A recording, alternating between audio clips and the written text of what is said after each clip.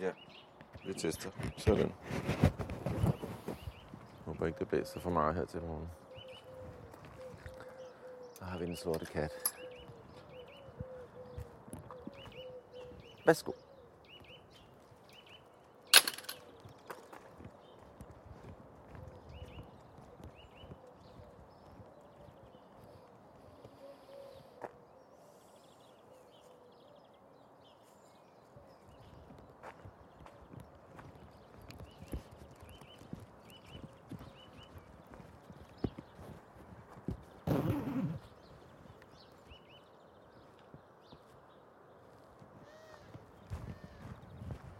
Knaldsort kat.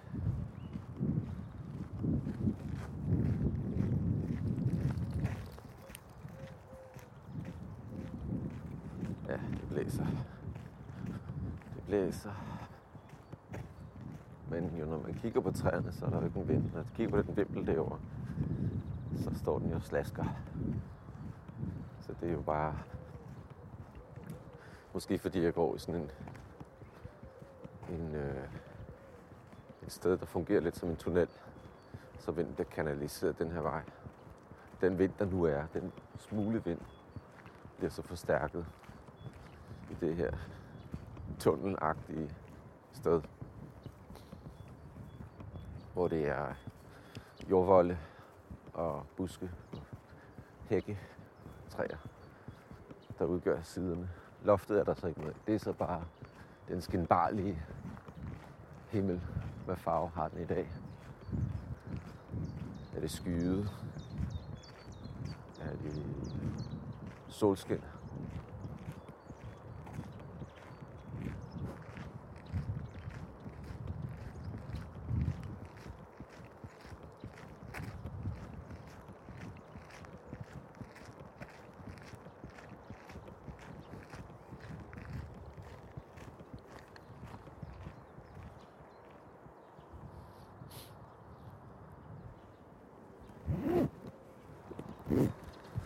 Alligevel lidt småkøligt.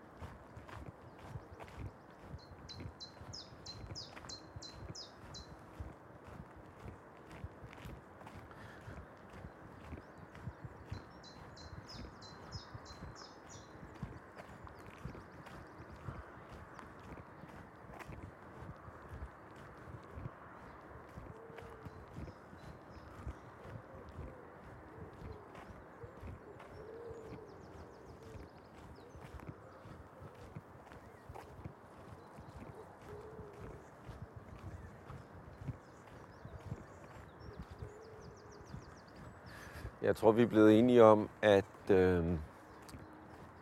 de her duer er der flere af. Et sted, hvor der er sådan et villa-kvarter og villa-haver, ikke? Så det kan du høre. Når du hører duerne, okay, det er nok et villa-kvarter. Måske er der også nødvendigvis nogle lidt højere træer. Men jeg er ikke sikker på. Jeg tror typisk, de vil foretrække, at der var det. Andre fugle, du kan høre. Musvitten. Det er måske også et tegn på, at det er noget villahave. Nu har Chipito lige lagt en gave til universet her.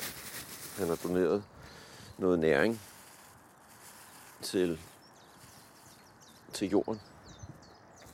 på den måde, så er han faktisk med til at understøtte det grundlæggende budskab i den her podcast, nemlig mand, hund, jord. Han knytter dermed direkte forbindelse mellem de to sidste dele af podcastens koncept, nemlig hund og jord.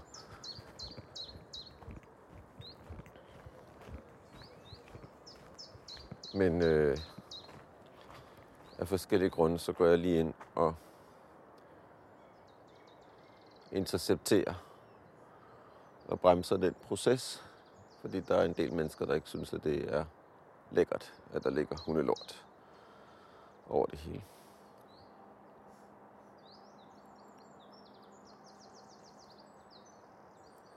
Tis, tis, tjibit. Det var godt, tiksak.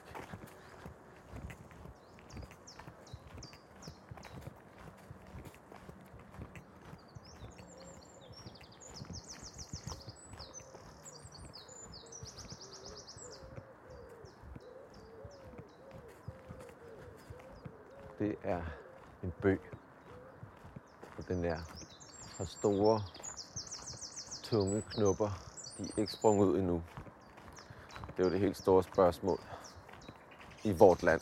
Hvornår springer bøgen ud? Og når den gør det, er det jo en national breaking news. Nu kommer damen med de 2 små sure hunde. Så må vi lige, nu lægger Chibusser ned, klar til at springe op som trolden af en æske. Nu hjælper vi lige lidt med lidt godbidder her. Kom, Tyksak. Kom her. Ja. Tand. Sådan. De er altid meget i gang med at gø. Vi lader hende lige samle det op.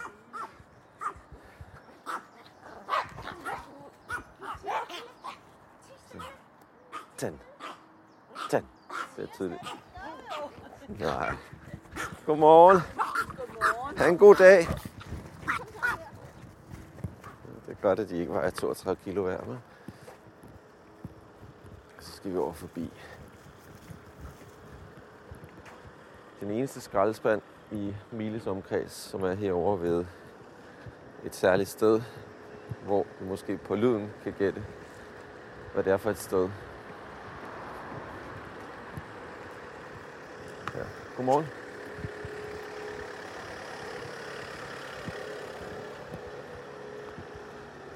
Sådan.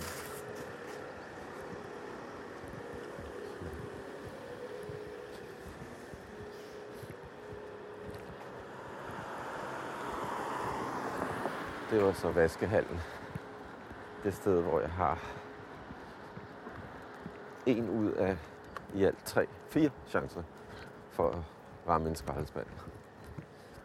Så det skal lige times det der med at forbinde hund med jord via næringsstoffer.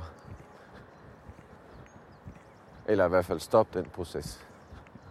Og her har vi simpelthen bare det ene hvidblomstrende træ efter det andet. Og nu er der også små grønne skud, der titter frem imellem de hvide blomster. Og herover har vi en helt gul busk, gul af små blomster.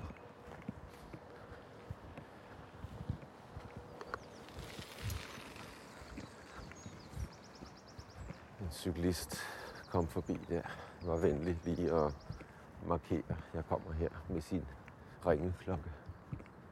Der sidder en solsort meget tæt på en fyr. Jeg ved faktisk ikke, om det er en bjergfyr.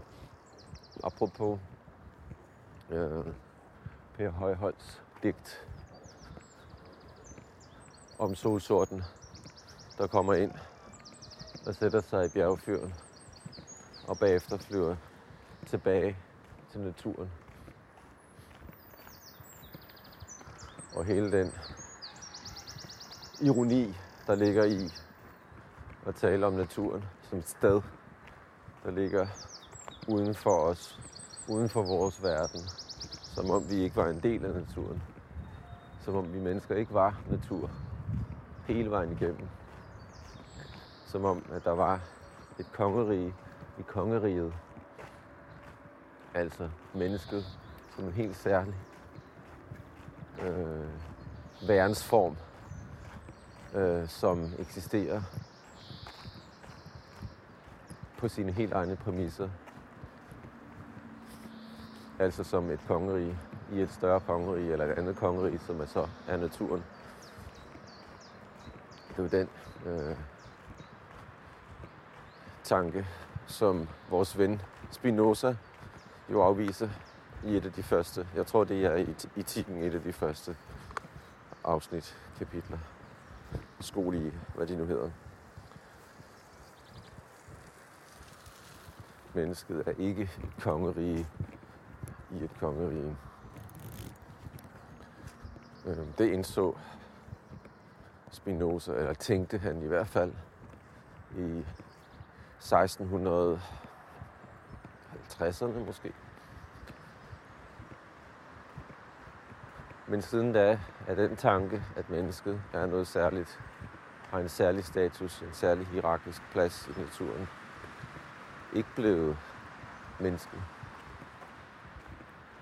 Måske først i 1970'erne med de store miljøbevægelser, der dukkede frem, hvor også Spinoza kom til at spille en central rolle, blandt andet hos den norske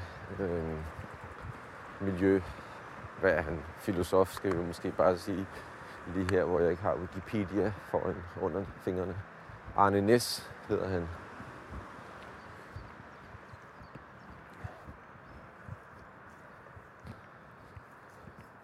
Ikke desto mindre sidder der en ringdue i det her hvidblomstrende træ. Så kommer de gangdamerne. Godmorgen. Det er et godt noget, stille og roligt. Vi prøver jo at træne, at den gode Gepetto ikke kaster sig over hvem som helst han møder, om det så er hund eller menneske eller barn, eller hvad nu vi snakker om for en kategori af væsen. At han ligesom er i stand til, det er målet, at han kan gå hen stille og roligt og hilse og være lidt opmærksom på, hvor den anden måske lige er. Er den anden til den vilde leg, er det vilde hilseritual, eller er vi ude i en, der mere bare har brug for at være for sig selv? Se, det er jo ikke helt let med en hund, som er så fuld af kærlighed til verden, via den kærlighed, han har til sig selv, og hans forestillinger om, tænker jeg, det er min analyse i hvert fald, jeg kan ikke vide, hvad han forestiller sig. Men ud fra, hvordan han opfører sig, så må man gå ud fra, at han forestiller sig, hvordan nu ellers en forestilling kommer til udtryk i en hunds sind. At hele verden har det, som han selv har det, nemlig at verden er kærlighed. Og alle organismer elsker sig selv med den samme universelle, altfavnende kærlighed.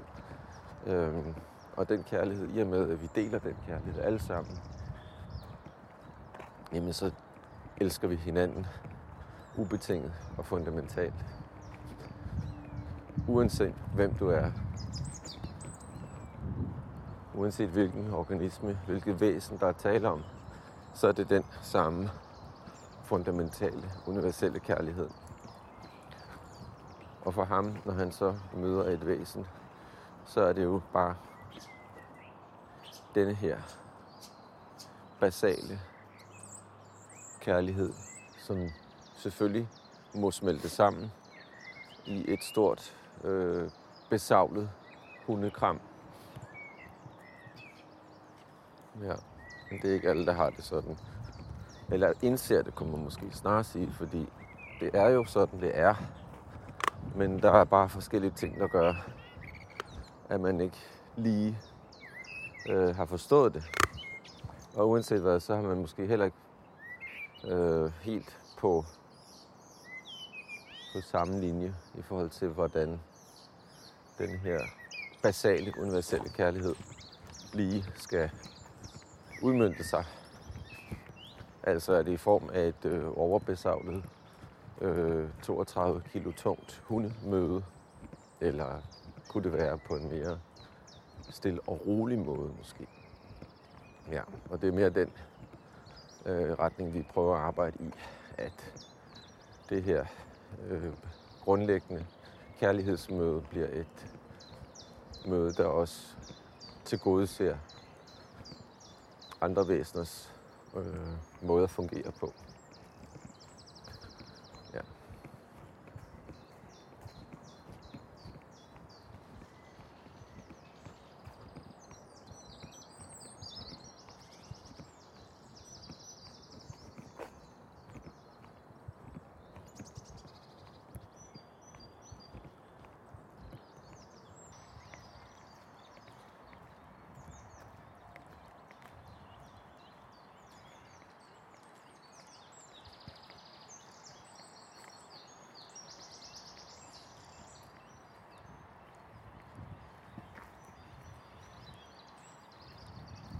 Kan man høre på fuglene, hvor vi er?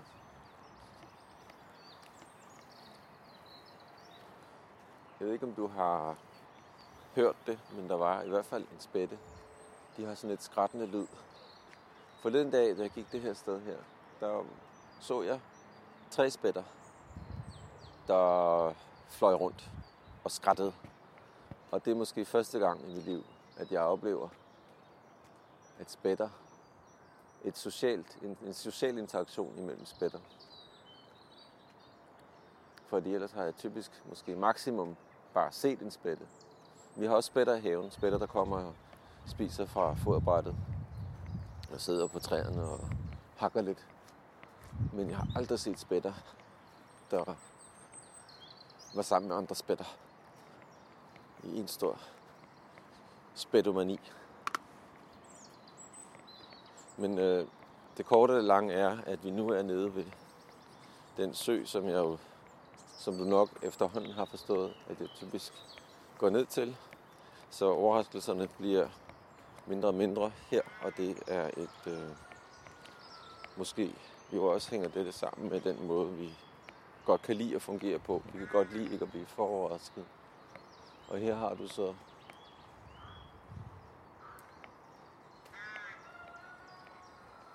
en kombi her. 2 forskellige, lidt større fugle. Vi har rågekolonien. Og ikke så langt væk har vi en omgang hønsegård med nogle haner og galer.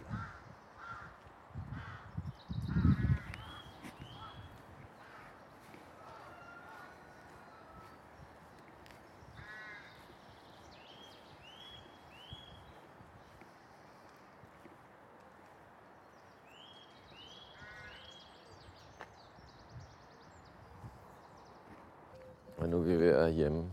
Chibito, han skal lige styre sig her. Nu kommer der et menneske gående imod os. Ja, han skulle bare lige snus. Det er godt, Tyksak. Det er godt.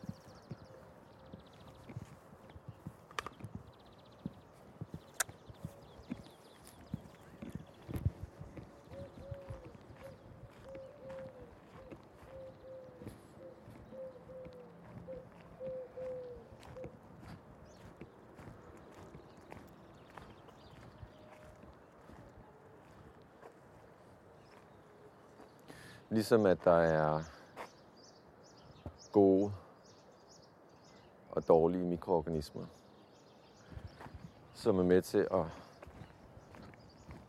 det udgør hele den kamp, som foregår i vores tarmsystem, hvor det forhåbentlig er de gode organismer, der får overtaget, og der får lært, hvordan de skal håndtere forskellige udefrakommende angreb i form af vira og skadelige bakterier og den slags. Jamen, så har vi jo tanker, billeder i vores bevidsthed, som kan være positive og gavnlige, og andre, som kan være skadelige. Sæt dig. Sæt dig.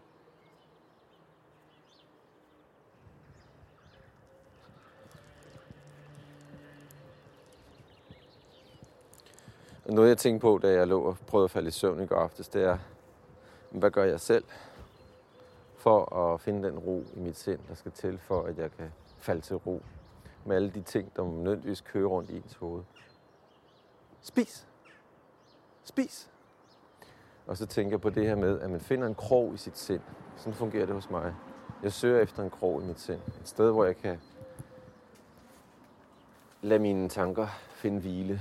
Og det kan være en tanke om en proces. Men lige i går aftes, så var det sted, hvor mine tanker kunne finde hvile. Det var ved at tænke over de ting, jeg nu taler om. Netop tanken om, hvordan jeg kan håndtere og finde den ro. Fordi uden den ro, jamen så går det bananas. Det gør det hos os mennesker. Vi er udstyret med tankevirksomhed, og vi kan desværre ikke stoppe det. Vi kan ikke styre det. Så hvad er det, vi kan gøre? Hvad er det, der gør, at det fungerer? Hvornår fungerer det faktisk for os at finde den ro? Vi finder ro, vi falder til ro, vi lukker øjnene, og vi ender med at falde i søvn. Fordi det er jo det modsatte, der sker, hvis ikke vi gør det. Vi falder ikke i søvn, vi bliver søvnløse. Vi ligger tanker, der kører rundt i hovedet. Og i længere tid har jeg vågnet tidligere om morgenen, og så har der været tanker, der kører rundt i hovedet på mig. Jeg har også haft noget stress, hvor jeg har mærket det her mavesyre. Og det er jo sjovt nok, at man siger det her med, at jeg skal lige fordøje det der. At det er jo nok ikke et ren metafor, vel? Fordi når man bliver udsat for en eller anden form for overmætning af problematikker, som kæmper i ens hoved, det er jo altid dilemmaerne. Det er altid, jeg skal det her, men jeg skal også det her samtidig. Ikke? Det er altid det, der skaber den der stress. Ikke? Fordi jeg kan ikke både det ene og det andet. Og det er den der overmætning, ikke? En form for bombardement af stof, der skal håndteres. Og når man får det, jamen så er det jo sjovt nok, at maven reagerer ved at danne syre. Det er som om, den har brug for at kunne fordøje alt det der. Så et eller andet sted er der en form for kobling, jo. Og det er der også sikkert en masse videnskab, der ved noget om. Det er ikke det. Men jeg tænker bare, hvad er det så, der sker, når vi lykkes med det? Hvordan kan vi faktisk finde den krog, hvor vi kan parkere vores sind, hvor vi kan lægge vores sind ned i stille og roligt, i en blød omgivelse, med en flot udsigt, og med behagelige lyde og behagelige billeder, der vi danner. Og noget af det, som jeg gør selv, det er jo, at jeg tænker over projekter, jeg har gang i. Noget, jeg kan udvikle. Og på en eller anden måde, så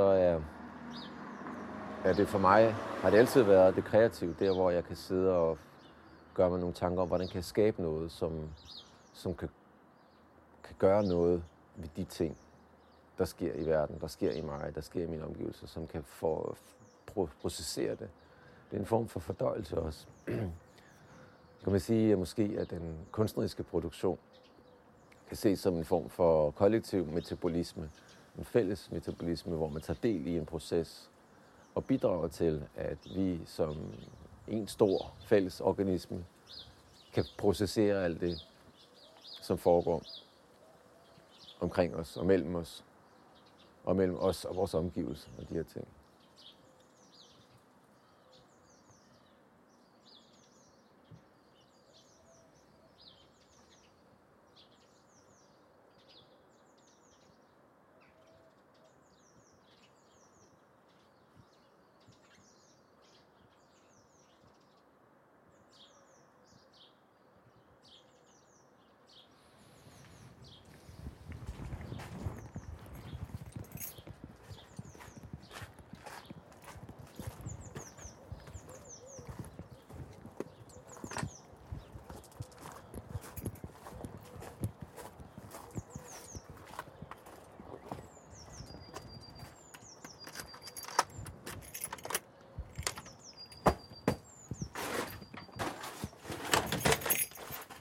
Hallo.